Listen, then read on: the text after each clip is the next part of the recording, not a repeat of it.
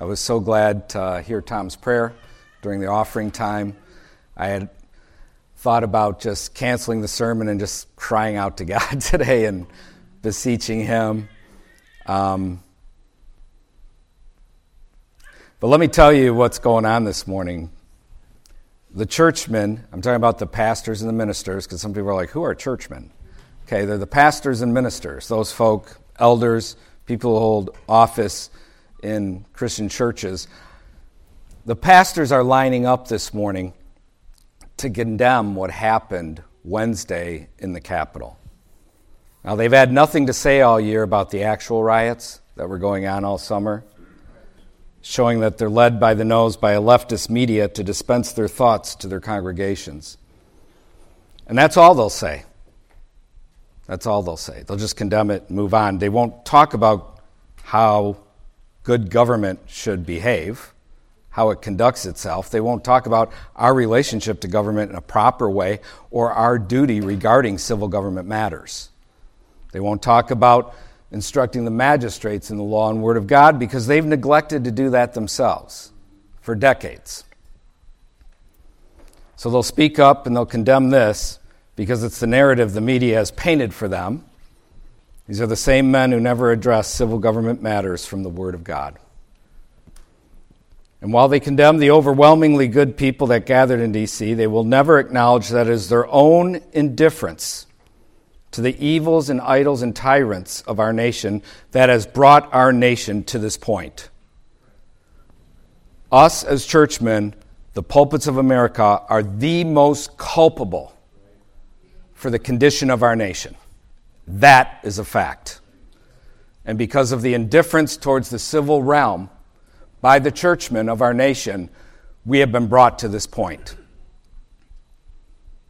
You would think there would have been a change long before this, given the shedding of innocent blood in this nation, regarding the butchery of the preborn, regarding the impugning of God's law, regarding sodomy and homosexual marriage and little children being taught that two men and two women getting married is a normal, natural thing, and that you're messed up in your head, little kid, if you think differently.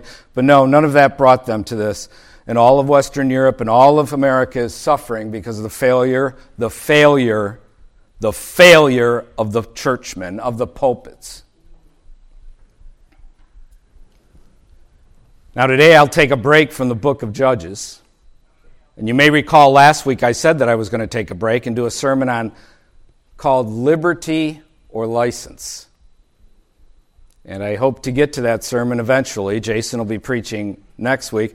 But I will not be doing Judges or that sermon this week, entitled Liberty or License. I want to rather give you some thoughts I have regarding what happened in Washington, D.C. this week.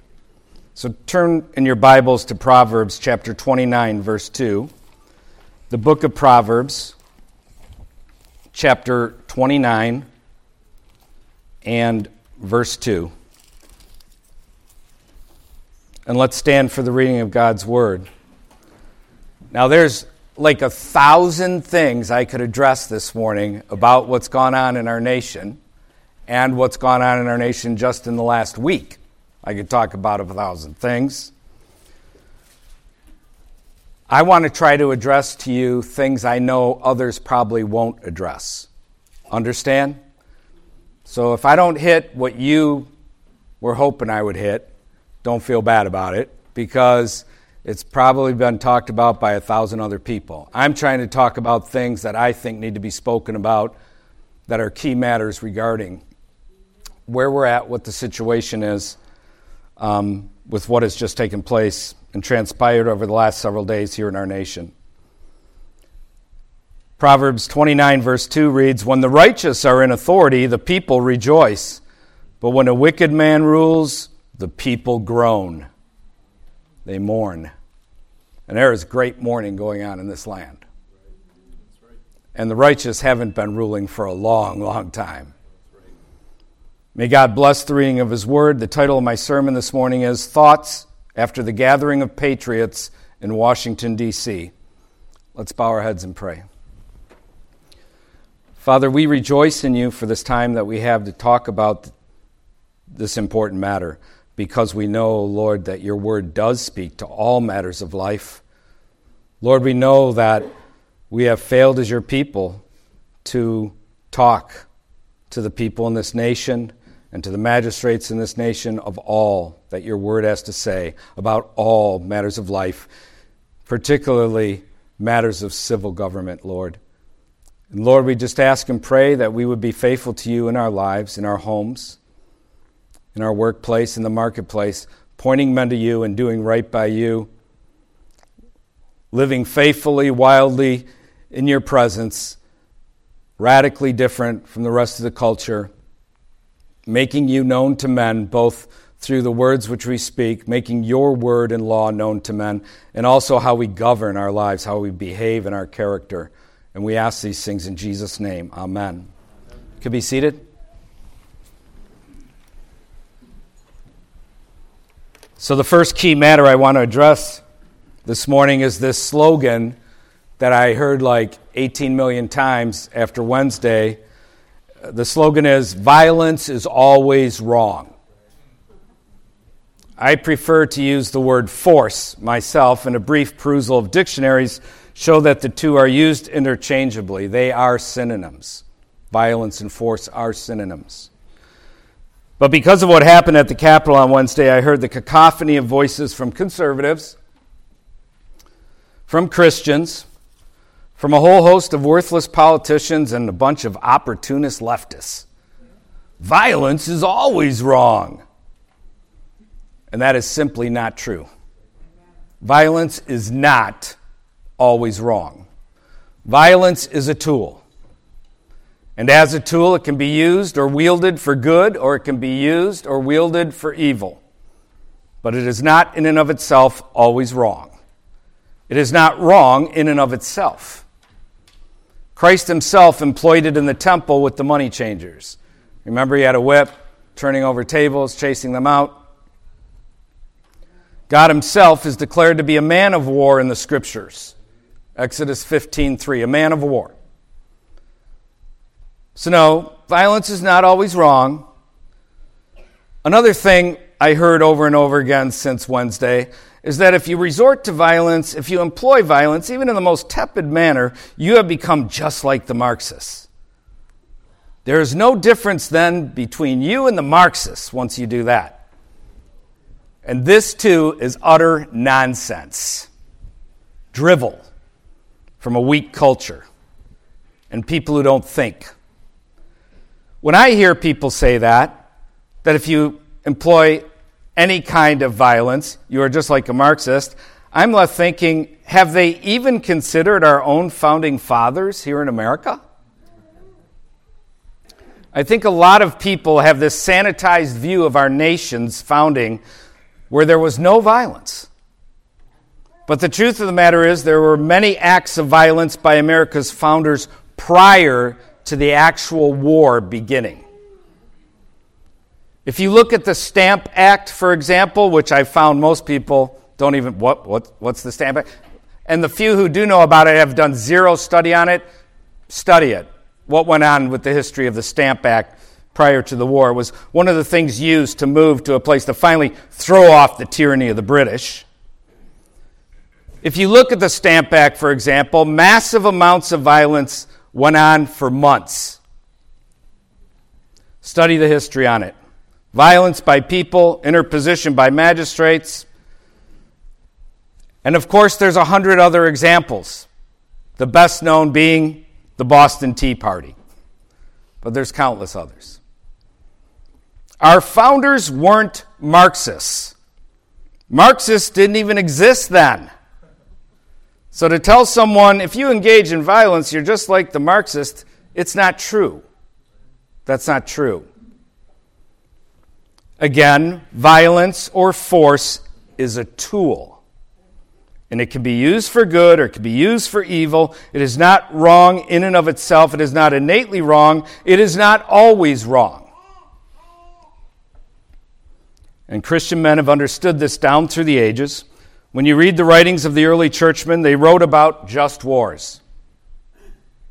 When you look at churchmen even, Zwingli, for example, died on the field of battle for confronting tyranny and evil. Zwingli. John Bunyan, who wrote Pilgrim's Progress, the second most copied book in the history of the world, only behind the Bible, he was actually in Oliver Cromwell's army. He was an Ironside. And they killed men. Tyrants must be confronted with force or violence at times because that is the only way to defeat them and to cause their harm and their injustice to others to stop. Christian men have always viewed pacifism as a heresy because it is. And the only reason this little slogan, violence is always wrong, gets any footing in America in our day is because we are a weak, effeminate, pathetic, drunk on wealth, materialistic-driven, laying around in our fatness and ease culture that's soft. That's the only reason it gets that footing. Violence is always wrong. When you look at the history of nations, you see that most all of them are founded in the midst of violence and bloodshed. Almost all. Men now are fighting for the soul of this nation here in America right now. Men are fighting so they do not have to live under tyranny and overlords. And there's plenty of tyranny from the civil magistrates in this country, and there's plenty of ecclesiastical tyranny from the churchmen who give aid and comfort to tyrants in the civil realm. But there's men who want to do different. They want to do right by their homes, by their wives, by their children. What happened Wednesday did not happen in a vacuum. There have been decades of tyranny building in this nation. A whole election was stolen. I don't care how much, the media and the tech giants and all of them doing everything they can to convince you, don't look there. Right? Not one court has allowed there to be a forensic of the ballots themselves. Why is that? Just don't look there. Plenty of evidence, plenty of proof that needs to be investigated. That cannot be tolerated. Men have been forbearing, and the tyrants have been increasing in their strength over our lives. I want to encourage all of you to take time to read a sermon that is on our website, mercyseat.net, entitled The Fate of Bloodthirsty Oppressors and God's Tender Care of His Distressed People. It's by Jonas Clark. It was preached on April 19th, 1776. The Fate of Bloodthirsty Oppressors and God's Tender Care of His Distressed People. Take time, if you would. It's under the Articles button on page 4 of our church website. This matter I just spoke to you about, responding to this slogan, violence is always wrong. We made a little 4-minute video of it this week, and it's at our YouTube channel, Defy Tyrants. So I encourage you to go to Defy Tyrants at YouTube, that's our channel, and spread that little 4-minute talk around. That will help me greatly as I am currently once again thrown off Facebook for yet another 30 days. We have tyranny, brothers and sisters, in this land. Alexander Solzhenitsyn, who lived under the boot of communism, Orwellianism, totalitarian rule, he said this: communism will never be halted by negotiations or through the machinations of détente. It can only be halted by force from without or by disintegration from within. And that's why our nation is headed for either a massive civil war or 80 years of Soviet-style enslavement because of what Solzhenitsyn said right here. It can only be stopped by force. It must be confronted. It cannot be negotiated with. They are never able to be appeased. They want to rule it all. They are wicked men. And if you doubt how wicked they are, Go look at any story about this poor woman who was shot to death by our government, served her country for 14 years, only to be killed by her own government out at the Capitol this past Wednesday. And read the comments on any of those stories about her, and you will see how vicious, wicked, and evil the people given to totalitarian thought are. It is a grievous thing to read what people will say about someone like that. The second key matter I want to address this morning is the law and order people. This is a slogan for too many also. They see any trouble, and what do they say? We are a nation of law and order. I heard it over and over since Wednesday. The conservatives cannot write enough about it. Now, when it comes to this slogan of we're a nation of law and order, did you ever notice that the law and order people seem to misperceive that you have to have good and proper law in order to have order? Have you ever noticed that? That in order to have law and order, you have to have good and proper law in order to have order. Because of their law and order mentality, many of them would actually walk lockstep with any or nearly any evil. If evil has become entrenched in law, you are actually aiding evil with your law and order mantra. Understand that. The rule of law is not just whatever the state says it is. In Western civilization, the rule of law was rooted in the law of God. It is transcendent law to which all men and all governments of men are accountable, and if any law is made contrary to God's law, it is no law at all and is to be resisted. And sometimes it must be resisted with force. Quote, we have to go along with the fraudulent election because we must have law and order.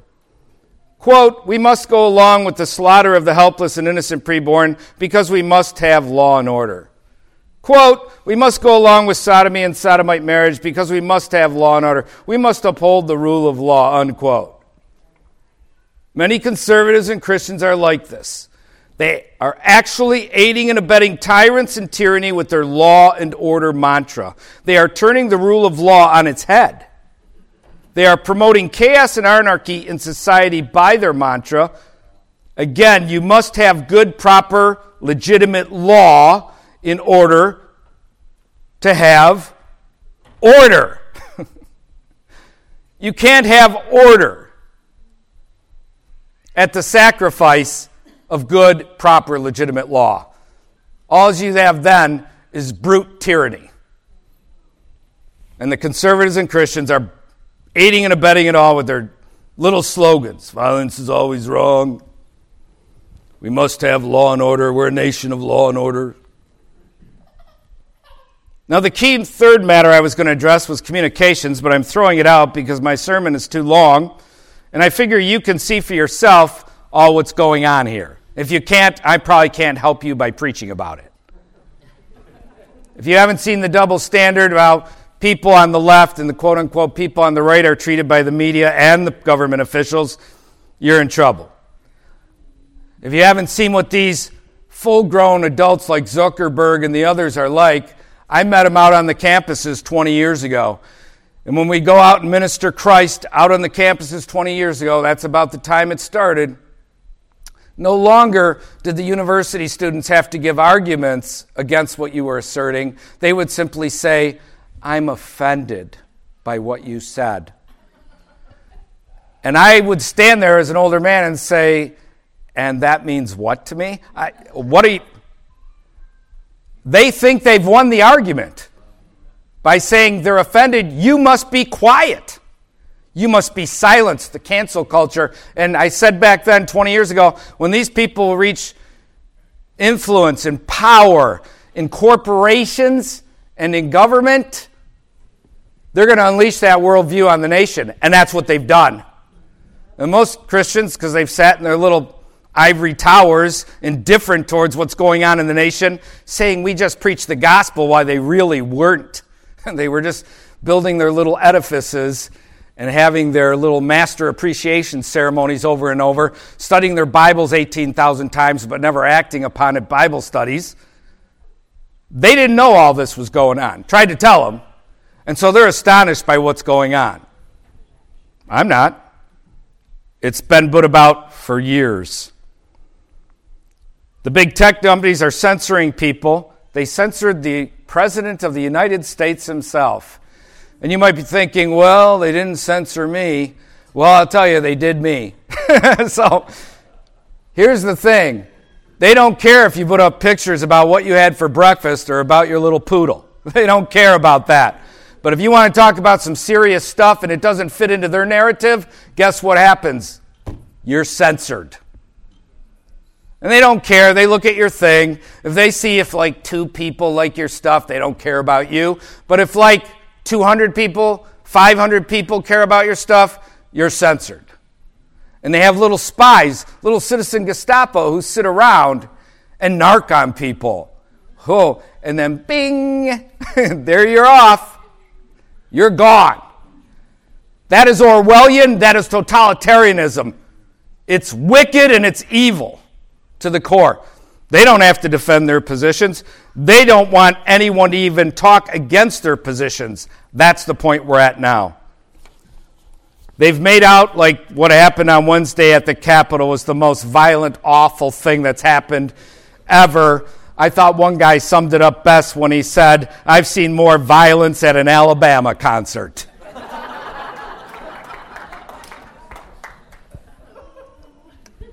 You do realize what happened there on Wednesday was not the most criminal thing to happen in that Capitol building. There's been massive evil crimes generated from that building for decades. They want you to all focus and talk about and gives the little dopey churchmen things to quibble about. You know, look what happened. Right? But they haven't talked about all the evil that's been going on in that building for decades. By the people who claim public authority. There's been massive evil crimes generated for decades, and wait till you see what they produce from that building this year.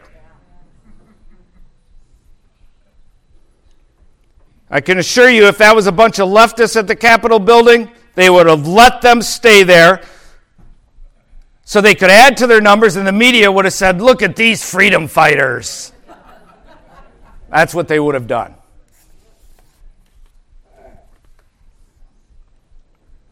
They murdered 5 American citizens, gassed 4 of them to death, and shot 1 to death in cold blood. She was no threat. She was unarmed. There was no warning given. Shot dead. If you haven't seen the video footage, you need to see it. 4 different angles. And no one in government even cared. So I want to skip all that, talking about communications. I have much more to say about it. But let me get to the 4th key thing, which is really now the 3rd key thing. And that is this: the need for you to refuse. The need for you not to comply in the midst of evil. People wonder, how did Hitler get away with it, what he got away? How did Stalin get away with what he got away? People comply. And sometimes they even have quote-unquote good motives for doing it. Well, I just, want to be kind and respectful to other people. Yeah, the road to hell is paved with 1,000 kind intentions. You are aiding and abetting evil, and you better understand that. That's why I don't wear the mask, and I don't walk around with the mask. Not now, not ever. Because you're aiding and abetting gross evil. Your mere refusal to comply with their evil will go a long ways in the days ahead. Do you remember the 3 Hebrew children? Realize there were only 3. You might feel overwhelmed at times when you're at Farm Fleet, Walmart, Piggly Wiggly, as you're the only one there without a mask. No. Here in the Babylonian Empire, there were only 3 who refuse to bow down to that idol. We're nearly at that point in this culture. The American people are nearly a completely conquered people because of their churchmen and what they've been fed by them, because of the evil of the magistrates debasing their morality. Man is already inherently wicked, and evil magistrates take advantage of that and make bad law to promote that in their behavior. I believe that almost all Christians today would bow down in Babylon to that idol. If you doubt this, look at how nearly all wear the mask. I will tell you this, if you wear that mask, you almost certainly would bow down to that idol. How do I know this? Because just as you are able to make excuses in order to justify putting that dopey Marxist mask on, you would make excuses in order to justify bowing down to that idol.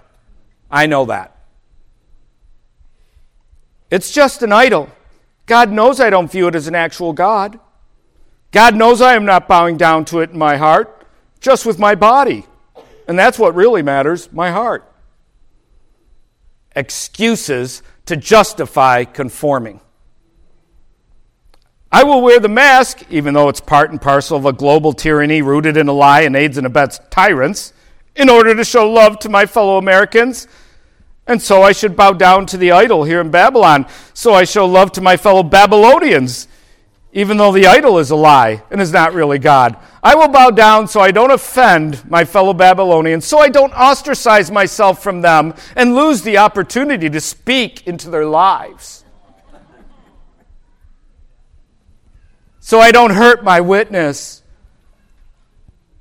I know it's all a lie, like the COVID response is built on a mountain of lies, but I don't want to hurt my witness. I really need to go along just so I can get along. I can spread the lie that this idol is okay to bow down to, just like I spread the lie that the COVID response by governments is legitimate by wearing the mask, because I'm doing it all in love. Oh, and don't forget Romans 13. The 3 Hebrew children did not bow down. Your refusal matters. Your non-compliance means something. It checks tyrants. It blunts the evil. It gives heart to men who want to do right but cower.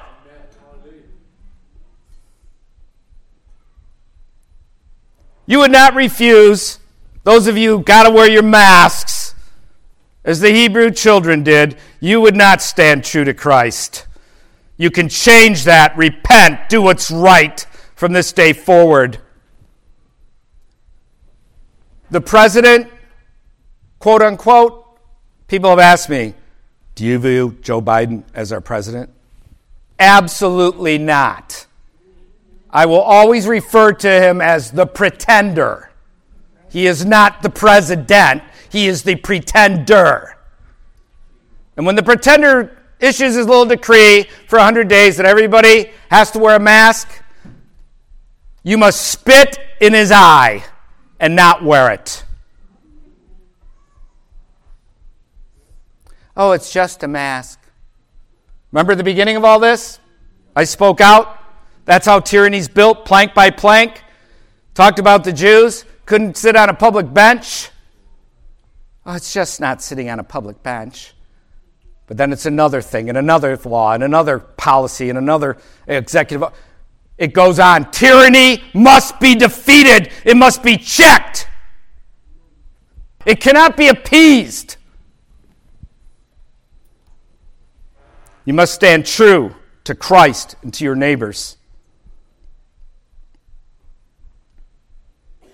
Both what happened to those 3 Hebrew children and the situation we are in are rooted in evil. Yet Christian churchmen have taught Christians how to twist Scripture in order to justify their compliance, and in doing so, they are spreading a lie and aiding evil men. I want to read to you something my daughter Sarah posted. I always love her writings and her thoughts, and I wanted to read this one because it brought sadness to my heart and clarity of thought to my mind of just how awful this evil is. She posted this with a picture of when we were all out at Yosemite National Park, which everyone should visit. Makes the Rocky Mountain National Park look like a ghetto. Yosemite is beautiful. Unfortunately, stuck in California. She had this picture of all of us together out there on this big trip several years back now, and she wrote this: remembering the good old days when you could fly anywhere without having to wear a face mask to make you feel strangled, separated, silenced, and alone. The picture posted here is from an epic family trip we took to Yosemite. There is much lost in communication and relating with others when the needed interaction with smiling, sad, angry, frustrated, and confused naked faces is obscured. How do you read people now? I find myself just often trying to avoid eye contact.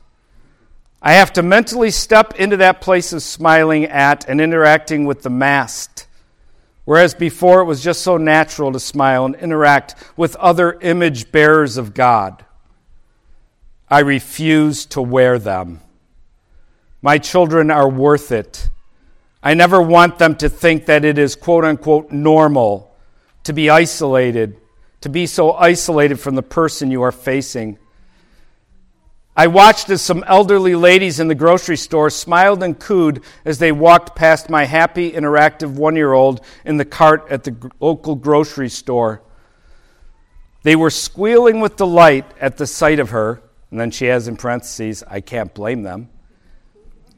And I, looking at her face, wondered why she looked at them with a furrowed brow that was clearly confused and made no attempt to return any sentiments. I said to her, you could say hi. Why don't you say hi? At that moment, I looked in the general direction of her disgruntled gaze and realized what she saw. My heart sank with that realization. My child couldn't make out that those women were happy to see her. The muffled voices from under the mask were confusing to her. She needs to see their faces to understand what they mean. What are we doing to these children? What are we doing to ourselves? This one observation is just the tip of the iceberg. The psychological games masking is playing with us will influence more areas in our lives than we realize. And that's the end of what she wrote. I thought it was powerful. And brothers and sisters, this is tragic. And yet the churchmen teach their people to comply to the evil and hence aid and abet the tyrants, all while they twist the word of God. One woman responded to Sarah's post by stating, quote, our faces reflect the image of God more fully than any other part of us. The enemy is delighted that it is being covered. They are attempting to strip us of our humanity, masking us, isolating us, and cutting off any real sense of connection, all the while chanting, quote, we're all in this together, unquote. And it couldn't be further from the truth. Well spoken, sister. Well spoken. If you comply, you are strengthening the evil in the land. Understand the power of your refusal not to comply. Understand the need for you not to comply so that you do not help strengthen the evil in the land. The fourth and final key matter I want to address is that this is a worldwide battle for freedom, for liberty. And the world is looking to America to stand. Or freedom and liberty is lost and the world sinks further into a statist, leftist, authoritarian hell. This is a global fight against government tyrants and evil rich men. The corporations are just as evil as the government. They've created the government. to a great extent that we have. The rich, the corporations. Over the last few weeks, there have been pro-Trump demonstrations held around the world. You probably didn't know that because it all gets censored by our media. Surprise, surprise. You have to go to medias outside our country in order to find these truths. Why have there been these pro-Trump demonstrations? Because all the world's watching what America does. And they know if America caves and folds to the tyrants, to the leftists, it's over for them completely. That's why. On Wednesday, the Asian population, which lives in this country, came out in force in support of Trump in D.C. because they lived under communism and totalitarian rule. Many of their relatives still do, and they know exactly what is happening here. While the Democrats and the Republicans call what happened a coup attempt, the truth is they are the ones pulling off a coup in front of everyone. And they must be resisted by the people. They must be resisted by every lesser magistrate in the country, every state legislature, every county sheriff, every county board, every mayor, every common council must stand against their evil and against the tyranny. It's called the doctrine of the lesser magistrate. It's biblical. The whole world is looking to America to stand because if we do not defend the liberty other men fought, bled, and died to provide us with, it's over worldwide. We are a fat, self-absorbed people here in America who've been skating on the coattails of men who fought, bled, and died for this nation, glibly giving up our freedoms and liberties to tyrants for decades now. Here's what a pastor from Italy wrote. Bear with me. This is a pastor from Italy, a reformed minister. He said, it's hard to know what to say in times as confusing as these. There are now reports that the people who stormed the Capitol were actually members of Antifa posing as Trump supporters. I don't know. What I know is that over the last 2 decades, both in Europe and America, the rise of globalism has brought about a crisis of democracy. In other words, decisions are no longer determined by the people's majority through their elected representatives, but are dictated by supranational forces and interests. And that is true. The laws they want here, they're trying to impose worldwide. It's been going on for 20 years. Our politicians need to understand that people are aware that this is taking place and feel that a tyrannical system is being imposed on them. Now, after the November presidential elections, many polls indicated that more than half of the United States population has lost confidence in the regularity of the electoral system. Yeah, like 72%. He says that is alarming and should have been taken seriously by politicians, for what's at risk is Americans' very identity as a nation. As there has been plenty of evidence of electoral irregularities in the swing states, the cry for a signature recounting of the votes should have been heard. And there should have been an audit, a forensic of each ballot. He goes on, politicians, however, have been deaf to this cry, as they have been deaf to the cry of the people here in Italy and in other European countries. Since 2011 in Italy, we've had 6 governments, but none of them actually reflected what people voted for. An electoral system has been created which does not allow the winning party to actually govern, which in turn forces that party to ally itself with other parties within the parliament, which systematically leads to political compromise and corruption. In Italy, too, therefore, the situation is critical, as the country is morally, socially, and economically ruined. Most of our manufacture has been relocated in Asia. The unemployment rate among young people is 42%. A sentiment of despair seems to have taken over the population. Politicians must understand that people can reach a point of exasperation where they feel that only by being violent will they gain a listening ear by the ruling class.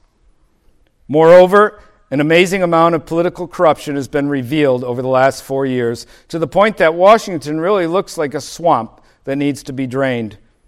I do pray for the violence to stop, but politicians must change their attitudes and ways. If that will not happen, I am afraid that the situation will only get worse. And that's the end of his thoughts. And he's right. The situation has revealed the corruption. It's also revealed to many people who thought the Republicans were their friends how they are not. They are not. And that is why our founders always put the onus on the people to keep the republic. They knew too many politicians. The situation is dire around the world, not just here in America, and it's much worse in other places. And let me tell you what's going on this morning. The churchmen and pastors are going to affirm the tyrants in their pulpits. I heard one minister say that the Republicans didn't get to speak because of what happened at the Capitol building. That's utter nonsense. Republicans had no intention of ever stopping the process. They were going to throw up a handful of guys just to placate who they refer to, which would be us, as the mob. It was all a feigned fight.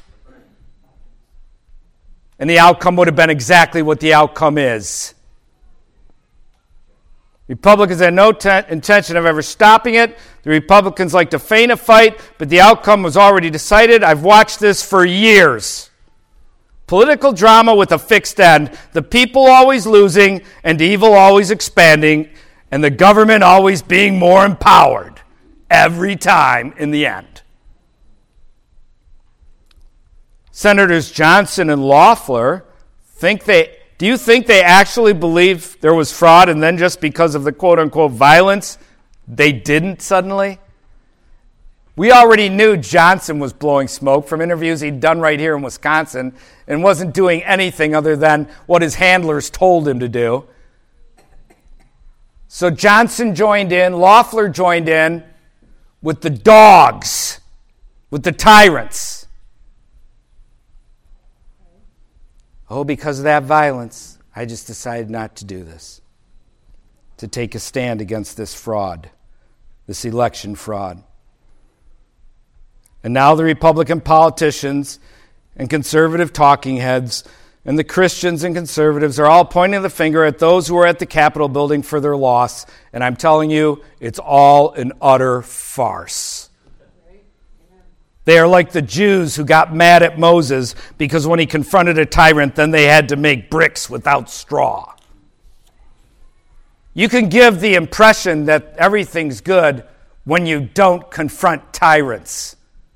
But when you confront tyrants, they have to take off their mask and bare their fangs. They have to leave their lair and show people what exactly they are. And it only happens when good men confront them. And they were confronted this past Wednesday at the Capitol building. And it's revealed mountains. I remember when we interposed for the preborn down at the death camps. Put our bodies nonviolently in between the guy who wants to kill him and the baby who's being brought to be killed. Then they got an injunction against us. And all the people who didn't like what we were doing said, see, now we can't even freely sidewalk counsel because of you guys. Whiners. When you confront a tyrant, he's going to respond. That's part of the process of getting rid of tyranny. You have to understand things will get worse before they get better when you confront a tyrant. Did you really think that when Moses showed up, Pharaoh was going to say to him after he told him, let my people go, oh, sure? When our founders issued the Declaration of Independence, did King George get with the program and say, all right? When you confront tyrants, things get worse before they get better. Grow up. Oh, my little precious reputation. I feel it's soiled. Yeah, it's soiled by a bunch of wicked people. The media and government officials who are scum. People would tell me when we go out to the abortion clinic, I don't like how that person acts. That doesn't feel holy to me. Here I am, just glad that anyone would come out, to stand against this murder, you know what I mean? Silly me. And they're all worked up, and I can't stand Christian churchmen and Christians who want everybody to fit into their little mold. If you don't fit into their little mold, I'm not going to participate. Okay. I know God has called me as a minister to be a priest. And as his priest, I represent God to man, but I also represent man to God. And that's a balance ministers need to keep. Whenever you confront tyrants, there will be a response from the tyrant. Even the Boston Tea Party, do you think the British were just like, oh, wow, that was something? They were ticked. There's volumes to read about what they said over in the history books there in Parliament. The British closed the Boston Harbor and instituted what is known as the Intolerable Acts, numerous of them. Things will always get worse when you confront the tyrant before they get better. Yes, you'll have to kiss your little self-absorbed life goodbye. There is always a response from the tyrants. We should not point the finger at others and whine. That is childish. If you see things, you talk with people. When there's a crowd that massive, you can't police that. The people who were there said the overwhelming people were great people. Whenever you have a crowd that size, there's also some whack jobs that show up. And some whack jobs showed up. Crack rock, me and Clara call them. Crack rock people. But then you're going to sit around and focus all on that? You're focusing on it because the tyrants want you to focus on it. Be glad that a stand was made, that tyrants were confronted. Did you see them cowering like little children in the aisles? These are the same people who send your sons off to get killed in wars. And they're worried about some people have made it into the building. Complete cowards. Wicked. This is all necessary for tyranny to finally be defeated. Things like this are all part of the process. Remember what the Declaration of Independence says? In part, it says this, quote, but when a long train of abuses and usurpations, we're talking about a men forbear, as we have. But when a long train of abuses and usurpations, pursuing invariably the same object, evinces a design to reduce them under absolute despotism, it is their right, it is their duty to throw off such government and to provide new guards for their future security. Amen.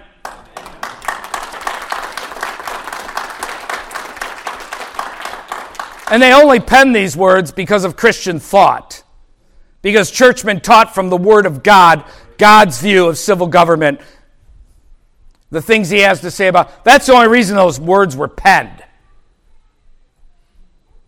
Probably half this country doesn't even believe those words anymore. And if they did believe them and they see they might have to actually do them, maybe I shouldn't believe them now. Cowardice. If you don't fight, instead sit by with your arms wrapped around the phantom of hope, you will end up in 80 years of Soviet-style slavery. Alexander Solzhenitsyn, who spent years in a gulag, wrote this. Here's what he said, quote, and how we burned in the camps later, thinking. So he's in the camp now, he's in the gulag. He's reminiscing. And he says, and how we burned in the camps later, thinking, what would things have been like if every security operative, when he went out at night to make an arrest, had been uncertain whether he would return alive and had to say goodbye to his family. Or if during periods of mass arrests, as for example in Leningrad, when they arrested a quarter of the entire city, people had not simply sat there in their lairs, paling with terror at every bang of the downstairs door and at every step on the staircase, but had understood they had nothing left to lose, and had boldly set up in the downstairs hall an ambush of a half-dozen people with axes, hammers, pokers, or whatever else was at hand.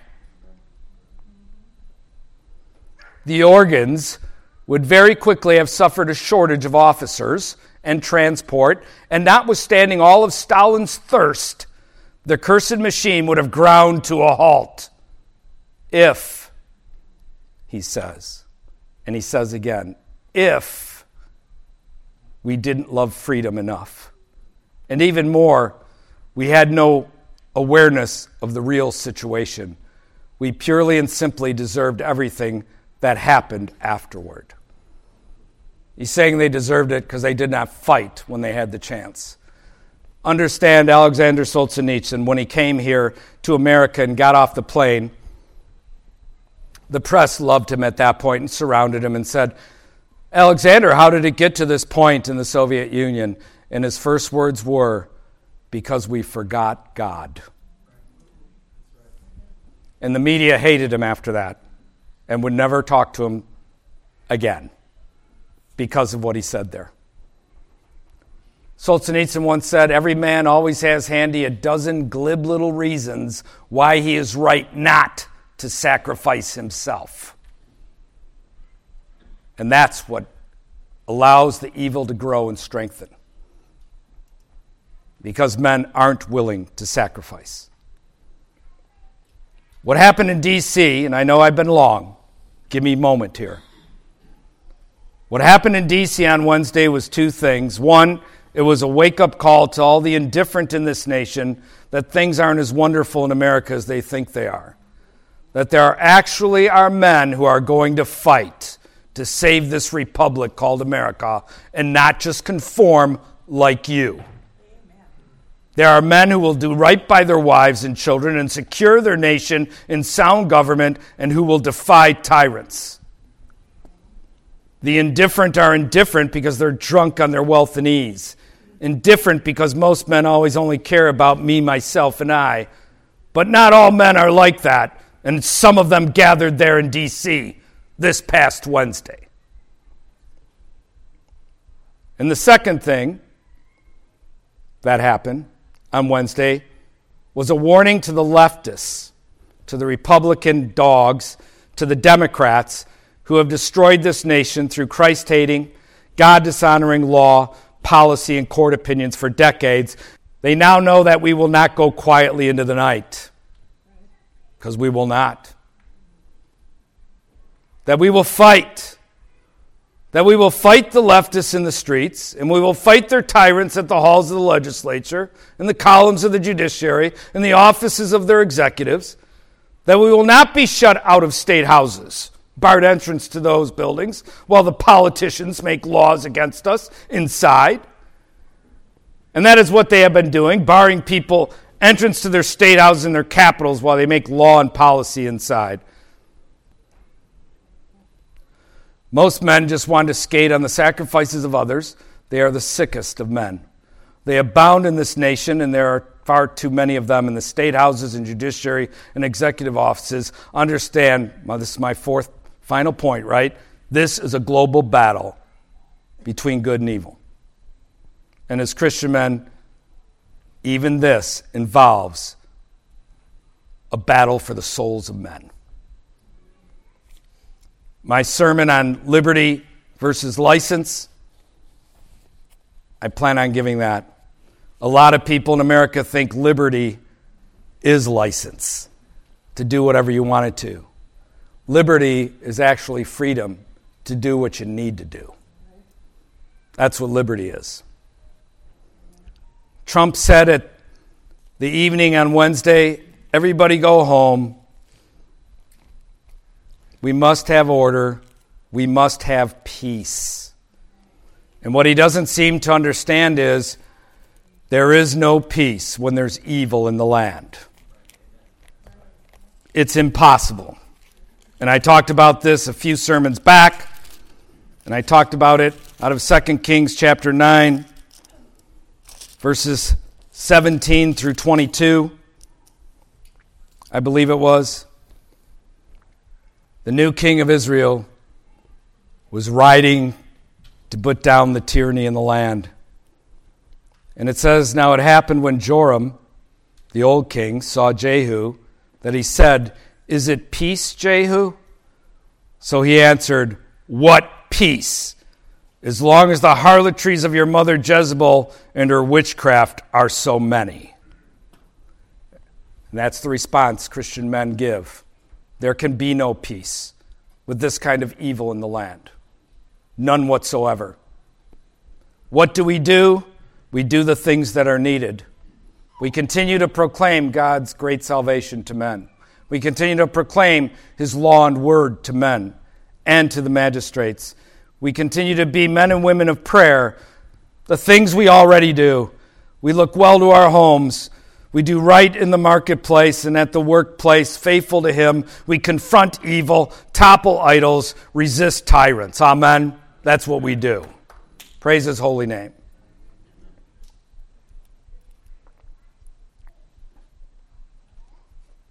And people are beginning to realize more and more how they must do things locally.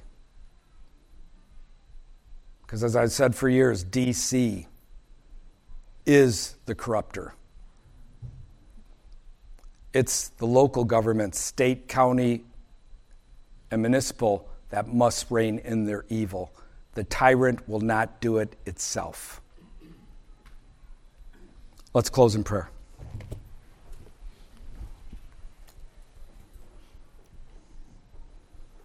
Praise your holy name, O God. We thank you, Father, that you have preserved your scriptures down through the years so that we can know your ways and we can know your thoughts. And we ask, O Lord, that you would just continue to be glorified, Father, through our lives.